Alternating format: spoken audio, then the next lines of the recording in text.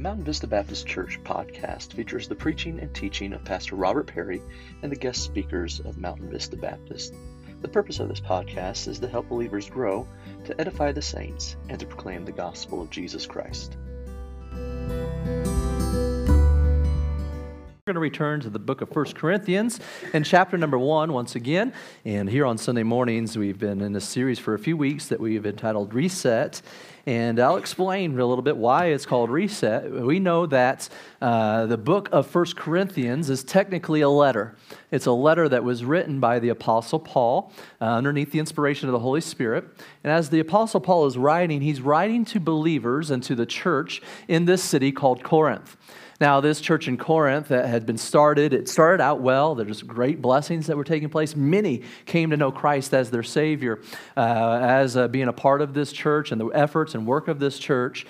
Unfortunately, though, as time went on, there were some issues that started to rise up in the church. Many of its members started to take their focus off of God's plan and off of His will. They started to put their focus on their own will and their own desires and all kinds of other things as well. And so the Apostle Paul is writing to this church in an effort and in a hopes to be able to help set their eyes and their heart and their affections and their mind back on track, back to what matters most. And actually in the first 3 or 4 verses, we find he focuses exactly on what matters most. Who matters most? The Lord Jesus Christ. Several times throughout those few verses, he references and says the name Jesus or the Lord Jesus Christ there over and over again in an effort right off the bat to try to reorient their eyes and their heart back to the things of Jesus Christ, what matters most. He also wanted them to help them to get on track with a heart of gratitude for what the Lord had done. Not on what they had done, not on what they had accomplished, not on what anybody else had done, but on what Jesus had done in their life as he offers that prayer of gratitude and thanksgiving for who they are and what the Lord has done in them. As we've asked, was the church at Corinth perfect? No, they were not. Were there problems at the church of Corinth? Absolutely there were. But even in the midst of all of that, Paul was still thankful, not because of what they did or didn't do, but because of what God was still doing in their life and had already done in their life. And so he's trying to help them get their minds and hearts back set on that. Then, as we noticed a couple weeks ago, he started to focus on some of the issues. One of the issues was that there was division, particularly verse number 11, it says that there were contentions among them. And so there was all kinds of fighting. There was all kinds of arguments that were going on. One of the arguments was the fact that they were grouping themselves up and lining themselves up with the evangelists that they liked the most. Some said they were of Paul. Some said they were of Apollos. Some said they were of Peter, and so on. And so they were segmenting the body. They were dividing the body. And that's why Paul actually asked that question in verse number 13. Is Christ divided? It's a rhetorical question. Obviously not. He is not divided. But that's what they were in essence doing when they were allowing these divisions to take control. Now, the reason why there was divisions was because of their groupings, their cliques that they were creating. A reason why there was cliques that were being created and bringing divisions, as we looked at last week, is because they were focusing only on temporal things instead of eternal matters. And what did we discuss last week? That eternal matters, the eternal matters are greater than temporal matters. And Paul's trying to remind them of that. We call the series Reset because sometimes we just have to hit that reset button. We need to reset our focus, reset our hearts on what matters most. I want to invite you to look at verse number 25 here this morning, and we're going to see some other areas in which we find division can creep in. In fact, we said actually the first 6 chapters, Paul in some way or fashion deals with divisions within the church and the things that cause that. So look at verse number 25 as we focus on another thing that can bring division and honestly, it would honestly deflect or bring away the glory from the Lord in those ways. And so look at verse number 25. Because the foolishness of God is wiser than men, and the weakness of God is stronger than men. For ye see your calling, brethren, how that not many wise men after the flesh, not many mighty, not many noble are called. But God hath chosen the foolish things of the world to confound the wise, and God hath chosen the weak things of the world to confound the things which are mighty. And base things of the world and things that are despised hath God chosen, yea, and things which are not, to bring to naught things that are. Verse number 29, why is that? That no flesh should glory in his presence. But of him are ye in Christ Jesus, who of God is made unto us wisdom and righteousness and sanctification and redemption. That according as it is written, he that glorieth, let him glory in the Lord. Our Father, we come to you this morning and we do thank you for this opportunity to gather today. We would ask that you just bless our time together, that you would just guide us, that your Spirit would give us the opportunity to know this truth here this morning.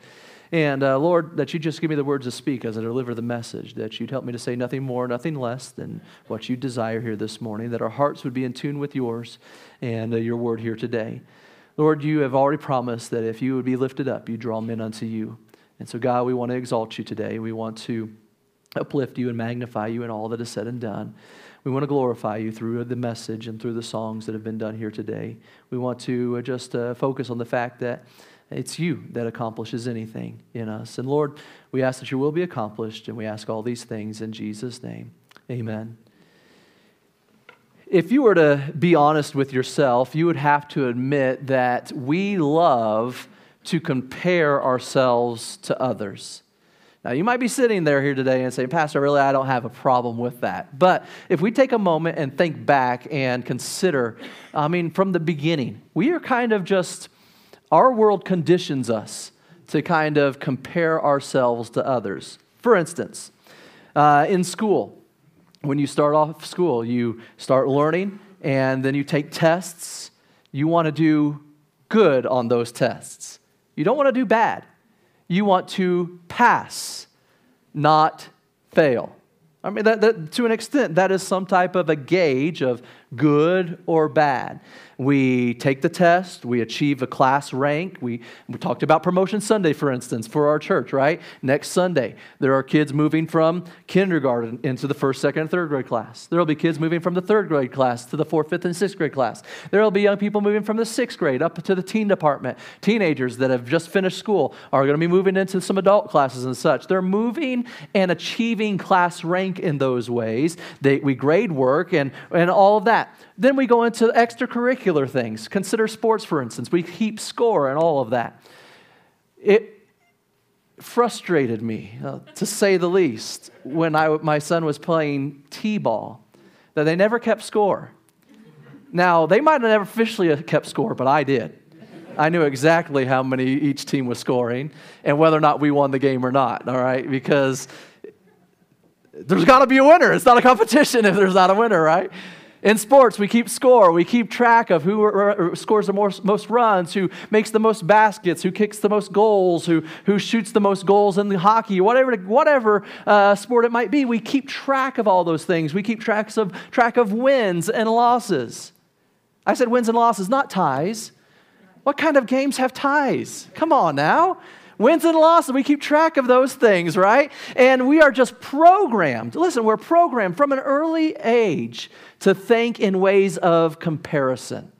And because of that, if we are guilty at times of comparing ourselves to others, unfortunately for us, though, when we do that, we're always going to find someone that is better than us, aren't we?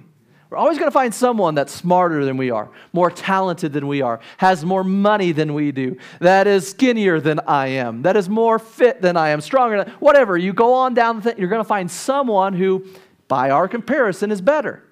But thankfully for our ego, though, also, we're normally able to find somebody that's a little worse off than us.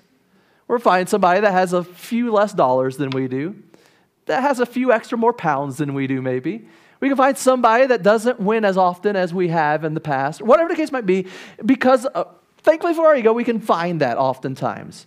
But listen, we understand this. If we're to be honest with ourselves, we understand that comparison is simply vain and meaningless, especially when it comes to the things of eternal matters.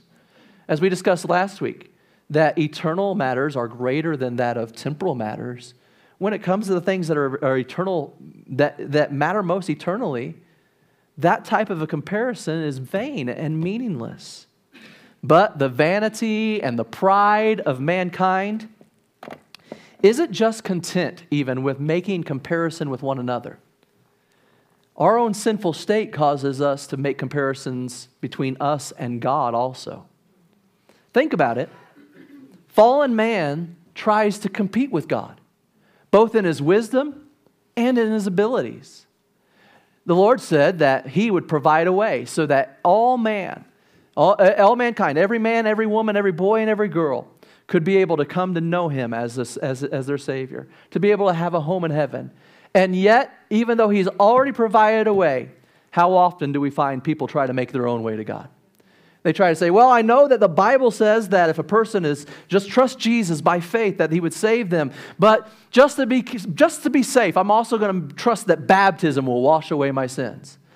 Just to be safe, I'll trust that having a cross around my neck shows my dedication to the Lord. Just to be safe, I'll carry some beads and I'll twist them around in my hand while I pray some prayers, and I'll count how many times to go around, just in case, just to be safe, to make sure that I work my way to heaven. The Bible says in Ephesians 2 and 8 and 9 says, "For by grace are you saved through faith, and that not of yourselves, it's a gift of God, not of works, lest any man should boast." But yet, how often do we find people trying to work their way to heaven? Why? Because they're comparing their deeds to what Jesus has already done. And somehow coming to the end thinking in their mind that their deeds are better. They compare their wisdom to His wisdom, their ability to His ability. And we define, because of that, we define what He wants for our life. We define who He is. If we don't take this word right here to define completely who God is, then we just make God in our own image. And we find that so many times a lost world will do that. They'll say, well, I believe, I just feel like if it was a loving God, He wouldn't or He would. And they've made up in their mind who God is, when God is wisdom and God is perfect. And so in their mind, they've compared that their knowledge or feelings are better than God's. And we say, yeah, I understand that. But it's not just a lost and wicked world that does that. Sometimes we as believers can be guilty of that as well. Immature believers can allow themselves to think that they know better than God. We trust God for our salvation. Oh yeah, absolutely, Pastor. There's no other way to heaven but Jesus. But then we try to take control of our everyday life, don't we? When we know that His ways are better, and we know that He knows what's best for us. That's the problem that's taking place here in the church at Corinth. As Paul is writing, they were just too busy slapping each other on the back, congratulating themselves for being on somebody's team that really didn't matter. Oh, you're on Paul's team? I'm with you, bud. We're right on the same. Oh, you're on Peter's? Get away from me. You can't be a part of this group. And they're comparing themselves, thinking that because of who they're associated with, that they're better and that they know better and that they have better abilities, when all that doesn't matter because it all pales in comparison to who God is. And so Paul is trying to get them back on track, trying to help them reset. And because they didn't understand how they came to faith, they were latching on to, they were making distinctions and comparisons among themselves on the basis of who delivered the gospel to them instead of whom the gospel was about. Now, we understand that to be an inappropriate comparison, but we have to also realize that they just simply wanted to find a person that they could compare themselves to. Why? To boost their ego. Why? Because they wanted to be the best. They felt like their way was somehow better. And if we try hard enough, we'll always find somebody that we can consider ourselves better than. You probably heard about the husband and wife who were having some car troubles. So they took their car to the dealership, have the work get done, and they went home, and a few days passed by, and they got a call at home and said, hey, your vehicle is ready to be picked up. So they loaded up. They went over there to the car dealership. They went into the front desk and told them who they were, told them they were here to pick up their car. And they said, okay, well, we're glad you're here. And yes, it is finished, but Unfortunately, I'm sorry to tell you, the technician, as he was getting things together, he accidentally locked your keys in the car. He's working to get them out, and we're trying to get you on the road and quickly. And I know you're already here, and we're sorry for the delay, but we're doing everything we can to get it out. So they went ahead and took him back to the bay there where they were doing the work. And sure enough, there the technician is. He's got the coat hanger and everything else you can think of, trying to get into the car and get it unlocked, get their keys out so they can get on the road and get about their business. And so he's over there on the driver's side. The couple goes around on the passenger side, and they're looking through the window, watching, seeing how close he is to getting it done, and they're just thinking, I can't believe this is happening. I'm just ready to go. Can we get out of here? And just instinctively, the husband, he reaches down and grabs the passenger side door handle and pulls on it. When he does, guess what? The door opens up. He says, hey, man, listen, this side's unlocked. The technician looked at the husband. He said, I know, I unlocked that side already. I'm working on the driver's side now. If we try hard enough, we will find somebody that is a little more incompetent than we are, I'm sure. The problem is when we start thinking our ways are better than God's ways. Last week, we said this: eternal focus is greater than temporal focus. And when we have a temporal focus, we become selfish, and it causes division. This week, we understand that God's ability is greater than man's ability.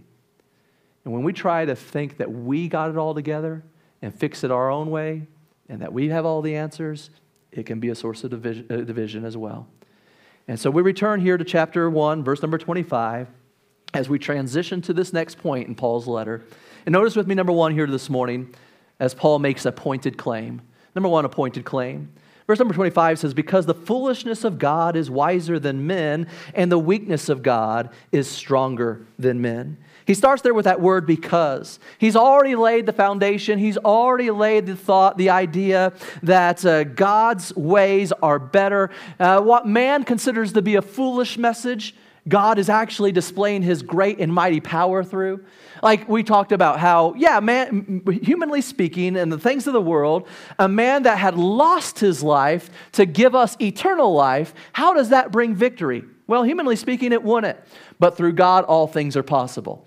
Like if we had to win and never lose, then that would have to do with our ability.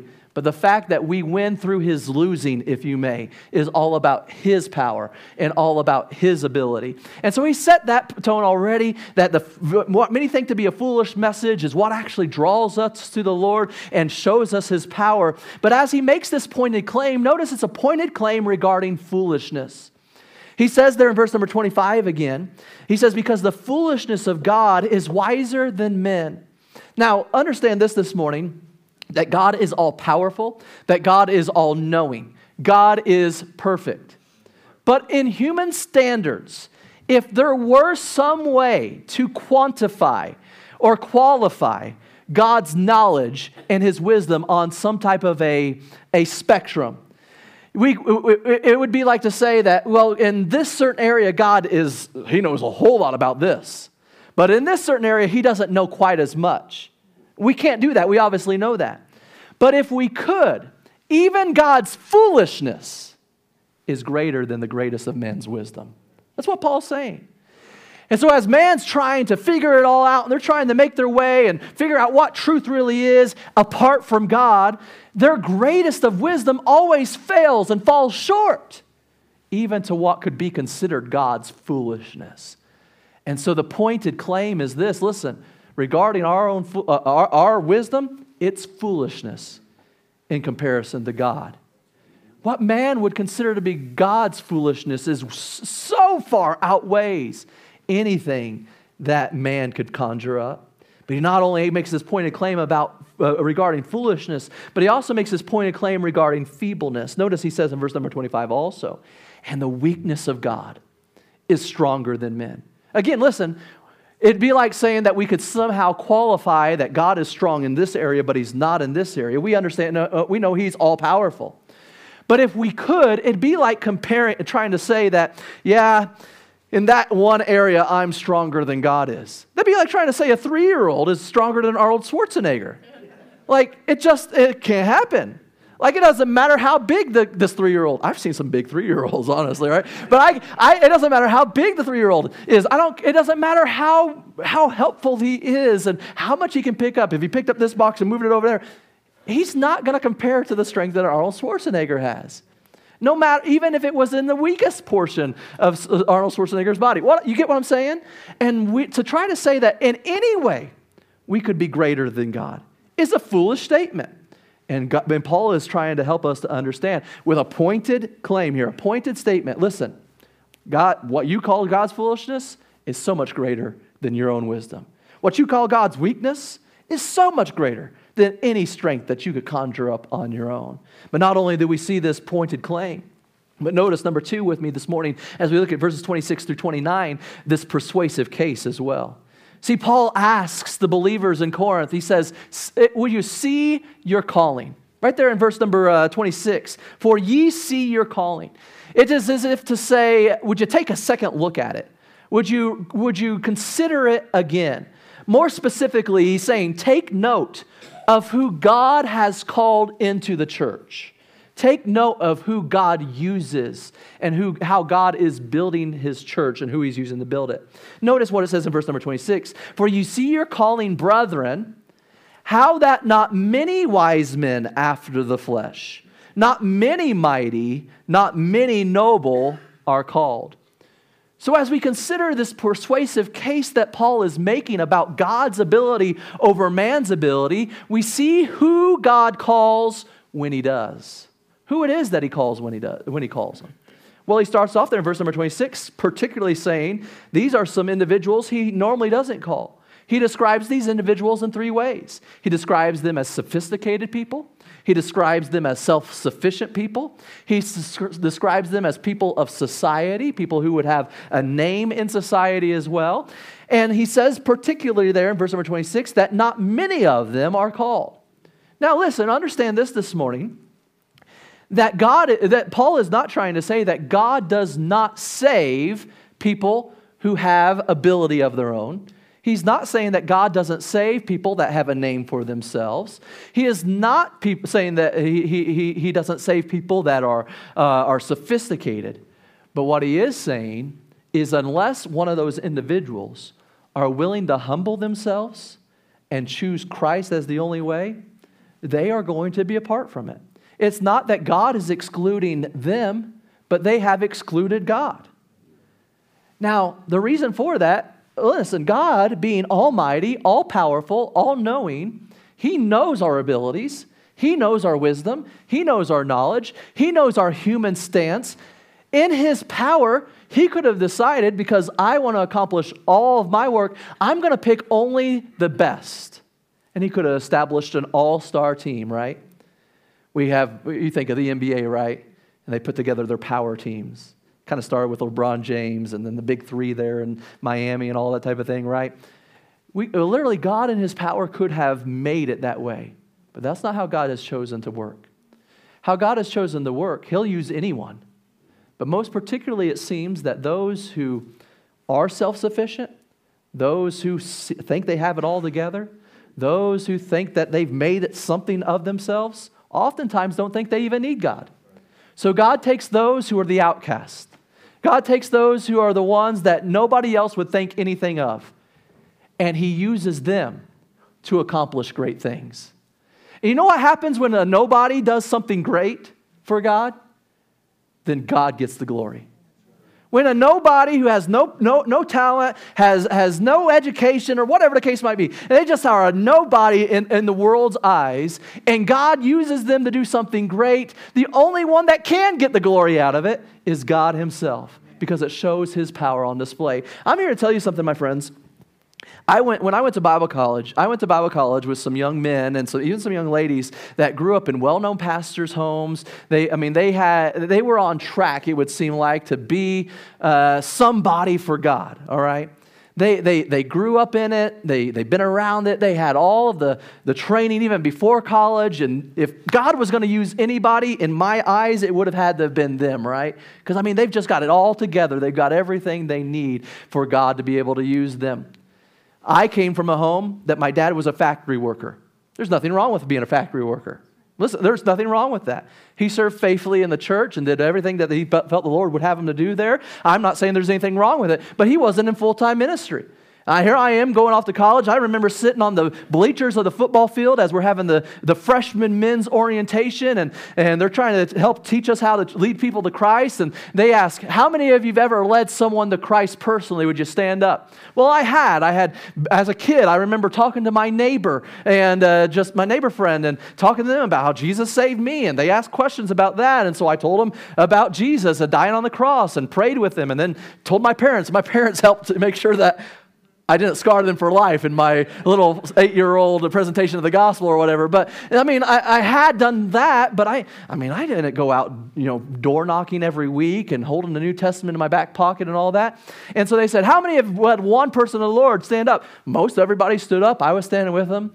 If you've led more than 5 people to the Lord, stay standing. I had to sit down because I hadn't. I mean, they're going on like, if you've ever led more than 50, if you've led more than 100, if you've led more than 1,000. I mean, there's these guys that are standing up there. These are 18-year-old young men, and they've grown up in church and been about this thing, and it seems like, man, I could never be them. God's going to use those guys, and I'm just a nobody. I'm telling you this morning, some of those men aren't even in church today. And I'm not saying that to toot my horn in no way. All I'm saying is, me as a nobody, anything that is good in my life and accomplished is because God has done it. And He's got to get the glory. Because I'm not super talented. I don't even know how I get up in the morning half the time, right? Like, I am a literal nobody. As my pastor in Arkansas used to say, I'm a zero with the ring rubbed out. Like, I'm nothing. Anything that is accomplished is because of God. Today, I'm celebrating 5 years as your pastor. Amen. That's because, no. That's because God. If it was me, I would have failed on day one. And I have failed. But His mercy endures forever. And His mercies are new every morning. Don't miss what I'm saying this morning, what the Word of God is saying. God chooses to use those who others would seem as insignificant. Because then He gets the glory out of it. He gets the honor and praise out of it. Who God uses, who God calls when He does. We also see, though, why God calls who He does. Verse number 29 is clear. Why does God choose to do it that way? I've already stated it. Verse number 29, that no flesh should glory in His presence. We don't get the honor. We don't get the praise. We don't get the glory of it. God deserves it all. As we understand that God's ability is greater than man's ability, number one, we've seen this pointed claim. Number two, we've seen this persuasive case. But thirdly, notice our precise condition. Verses 30 and 31, Paul goes on to remind them. But of Him are ye in Christ Jesus. In God ye are ye in Christ Jesus, who of God is made unto us wisdom and righteousness and sanctification and redemption, that according as it is written, He that glorieth, let him glory in the Lord. First, Paul reminds them as he speaks of our condition, this precise condition that the believer has in the Lord. He reminds them of their relation to the Lord, our relation to Him. The beginning of verse number 30 discusses that. He speaks specifically of being in Him, of Him in Christ Jesus. By His doing, not by our work, not by our ability, not by anything of our own, but by His doing, we are in Christ Jesus. The Bible, when he says in Christ Jesus, to be in Christ is actually a unique Pauline's phrase. He uses it no fewer than 83 times in all of his letters combined. And it just simply means this. It means those who are in the grace of Christ, believers in Christ by faith in the gospel. And Paul prefers to speak of it as being in Christ as opposed to of Christ because it reflects a position of righteousness. Not righteousness that we've owned, not righteousness that we've earned, not righteousness that we've accomplished, but righteousness that has been imputed unto us, righteousness that has been given to us, righteousness that has been placed on us. And because we are in Christ, the Father sees us as righteous, our position in Him. So we are in the Lord by faith, and we're sealed to the day of redemption. The Bible clearly tells us that. But nothing explains why we are in Christ. We didn't reason our way into it. We didn't accomplish it on our own. We didn't earn it. We didn't apply for membership. We didn't sign up on some thing and so hopefully, I sure hope that I get accepted. Like sign up for a credit card or something along those lines. Nothing of our own can explain why we're there. The only thing that explains it is God again. Again, we're focusing on the fact that God's ability is greater than any of our ability of our own. We can't do anything in and of ourselves. So we see this precise condition, our relation to Him. We see also our resources in Him. Look at what the rest of verse number 30 says. In Christ Jesus, who of God is made unto us. Here's what we get in Christ, our resources. He's made unto us wisdom. He's made unto us righteousness. He's made unto us sanctification. He's made unto us redemption. But not only do we see our relation to Him and our resources in Him, but also notice we are rejoicing through Him in verse number 31 before we close. He says in verse number 31 that according as it is written, he that glorieth, let him glory in the Lord. Can I just make it blunt to this morning? If we've got to be boastful about anything, let it be about what God has done. Like we shouldn't be prideful. We shouldn't have that attitude of arrogance or anything like that. But if we're going to make known anything that has been done in our life, let it be made known that it was God that did it. Not look at what I've done, not look at what I've accomplished, but look at what God has done. Now listen, the reason why Paul makes such a big deal about God's ability being greater than man's ability is because when we focus on that I did it or that we did it, then I can easily say, I'm better than you. Or you can easily say, you're better than me. Yeah, if it weren't for me, I don't know what that church would do. If I didn't, it would just completely fall apart. Miss Sabrina, I was joking with her this morning, actually. She's talking about moving and things like that. And I told her, I said, when you move, Miss Sabrina, and this church falls apart, I'm blaming you. But literally, people can get that idea. Like, a church can't function without me. I just don't know. I guess I'm just God's gift to Mountain Vista. God sure is good to have. He should be glad that He has me on His team. And we kind of be facetious about that. But like literally, people can get that attitude. And you know what that is a sign of? That we're focusing on what we've done and not what God has done. Now listen, my friends. I want to remind you that when we try to do God's work in our power, we will always fail. I want to show you this quickly.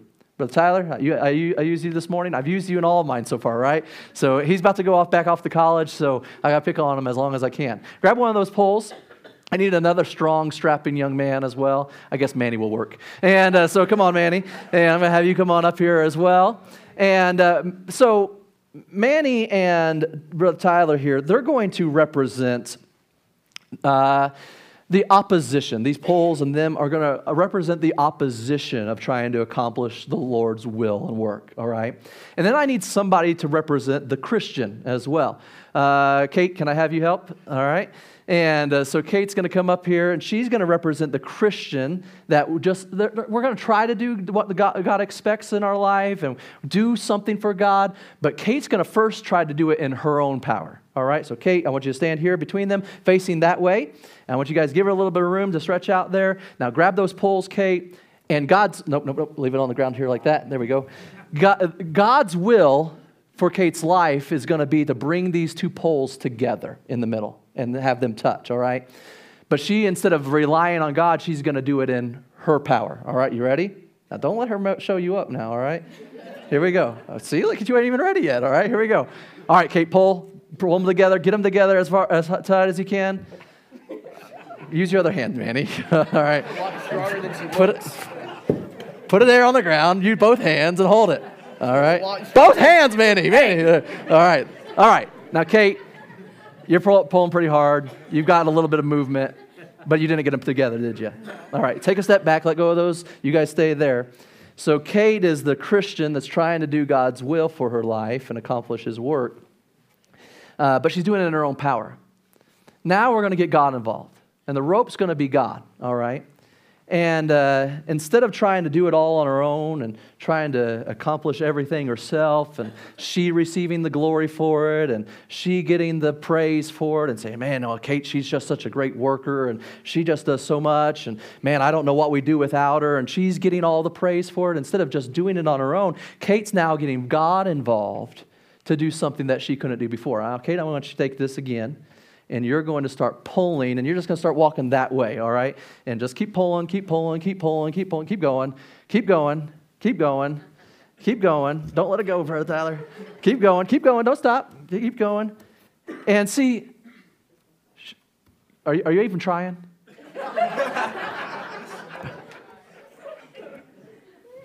Keep going. You're almost there. God's almost got his will accomplished through your life, and there it is. They're all together. Now, what she couldn't do, thank you guys, you can be seated. What she couldn't do on her own became a whole lot easier to do when she let the Lord do the work for her. When she let the Lord do the heavy lifting for her. Now, had she been able to hold those poles by herself and pull them together, man, look how strong she is. Look at her ability. Look at what she's able to accomplish. But the fact that she couldn't do it on her own, but when she relied on God for the leverage, then the whole praise goes someplace else, doesn't it? Now listen, when we have those types of situations in our lives and in our church, when we try to accomplish it by ourselves, then we can have the attitude, I am something, and the church is, I don't know what they do without me. I don't know what God would do without me. But when our hearts are just aligned with what matters most, and the fact that God's in control, that his ability is greater than man's, guess what, my friends? When that is the case, the vision is going to flee. Because it's not about me, and it's not about you, and it's not about your wants, and it's not about what you accomplish. It's about what we have done because of Christ. Sometimes we need that reset, don't we? As I said earlier, if you're a believer here this morning, you've trusted Christ, his wisdom, and his ability to save your soul for all of eternity, then why do we think that we should take control of our day-to-day life then instead also? See, if God has the wisdom to save us and has the ability to keep us for all of eternity, I just would have to imagine that his plan for our life, day in and day out, is going to be greater than any plan we can make for ourselves. We're guilty of having that 10-year plan, and this is exactly how it's going to look. There's nothing wrong with planning. Don't get me wrong, we plan, we put set calendars and all that. But sometimes God changes the plans. And we've got to be okay with that. We've got to say, when God changes the plans, guess what? His plan is better. And that's where we need to find ourselves today. Maybe you need a reset to that. Maybe you need to be reminded of that. Would you stand to your feet with me this morning? With our heads bowed and our eyes closed. So we have a brief time of invitation. I'm going to ask a few simple questions before we pray. First question being, how many here would say, Pastor, I know for sure I'm saved, and I know that heaven's my home. And if I were to die today, I'd spend eternity with the Lord. Could I just rejoice with you? Would you slip your hand up and right back down in testimony of that? Hands all across this auditorium. Praise God for that. I wonder, would there be anyone here who would be honest enough to say, Pastor, you know what, if I died today, I am not sure that heaven's my home. I'm not sure that I'd spend eternity with the Lord. And if I died today, I don't know that I've ever been born again. Now, I don't want to embarrass you or anything like that, but could I just simply pray with you this morning? Would you slip your hand up and right back down if that's you, Pastor? I don't know that I'm saved. Please pray for me. And one last question. You're here. You know Christ is your Savior. That's settled. But maybe you've been reminded again. Maybe there needs to be a reset that says, you know what? God's ability is better than mine. His plan is always better than mine. His will is going to be greater than my will. And you'd say, Pastor, would you please pray with me? Just pray with me, Pastor, that day in and day out, that I'd surrender to the Lord's will over mine. That I'd surrender to his plan over mine. That I'd rely on his ability over anything that I could accomplish on my own. If you'd like me to pray with you towards that end, would you slip your hand up and right back down? Hands all across the auditorium. We're going to pray, and when I'm finished praying, the piano is going to begin to play. And maybe if you're able, you'd come down here to the front and kneel at the altar, and you just call out to the Lord, lift up your heart to Him humbly, saying, Lord, your ability is greater than mine.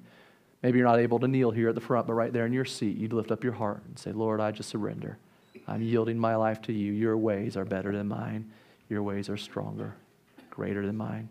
Our Father, we do thank you for this morning. We do ask now that you just take this time and that you bless it and that your will would be accomplished. And we ask these things in Jesus' name. Amen. As the piano plays, the altars are open. If the Lord spoke in your heart, you can come.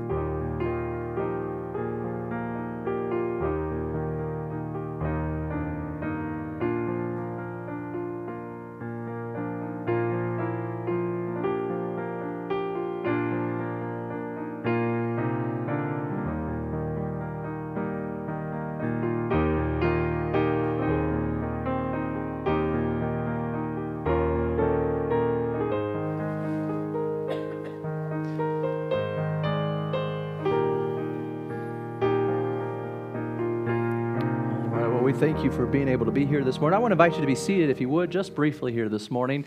And we're continuing to thank the Lord for His goodness and His work throughout Vacation Bible School and the work even in our young people's lives through other avenues, through our Sunday schools and such as well. And we are privileged to have another baptism here this morning. And Michaela Stevens is coming, and she's going to be baptized. As soon as she's ready, we'll take care of that and get that accomplished here this morning.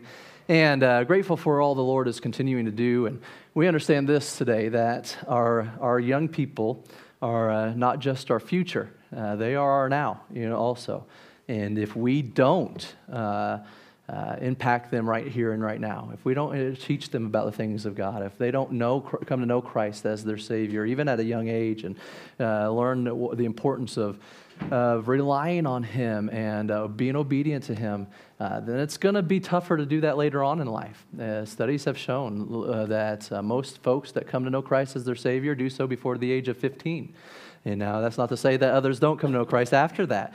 And we know that to be that is true, that does happen. But more often than not, it's at a younger age. And so we want to do our best to do that. And so we're thankful for those who participate and help lead our young people every week and week in and week out. But also we want to be in prayer that the Lord would continue to equip and raise up more to be able to work with them and help in those areas as well. So I think we're ready over here.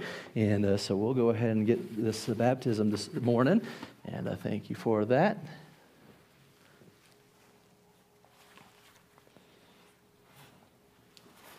All righty. You ready?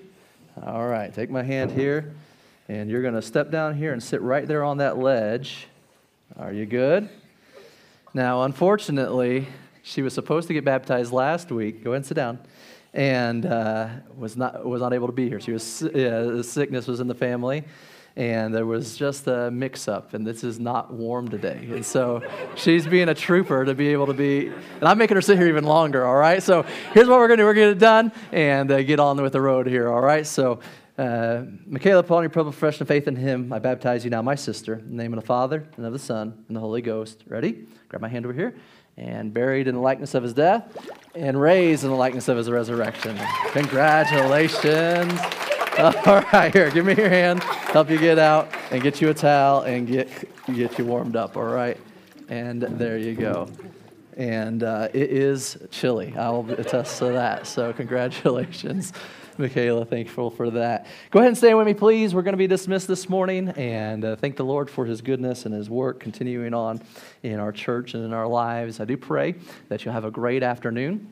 And if you're able, be back here tonight as we, of course, will participate in the Lord's Supper, 5:30, right on the dot. We'll start there. Then at 6 o'clock will be our regular service as well. And then I want to remind you, even if you're not able to be here tonight, Wednesday at 6:30, if you are able, if you are available, if you're not at work, if you're not providentially hindered some way, I think you'll be blessed. I think it'll be an intriguing time to be able to hear from the missionary there, Brother Ron, and his work there in the Ukraine. And so pray that the Lord will allow us to be able to accomplish that also. So, Brother Brandon, you're standing back there next to Brother Matt. He's already prayed once at least today, and so twice. And so, Brother Brandon, why don't you pray and ask the Lord to bless as we are dismissed this morning. Thank you, Lord, for letting us be in your house this morning, and thank you for all that you do for us. I thank you for the messages that we heard. I pray that you would help us to apply them to our lives and help us to live out your word. And Lord, I pray that you bring us back safely tonight according to your will now. In Jesus' name, amen.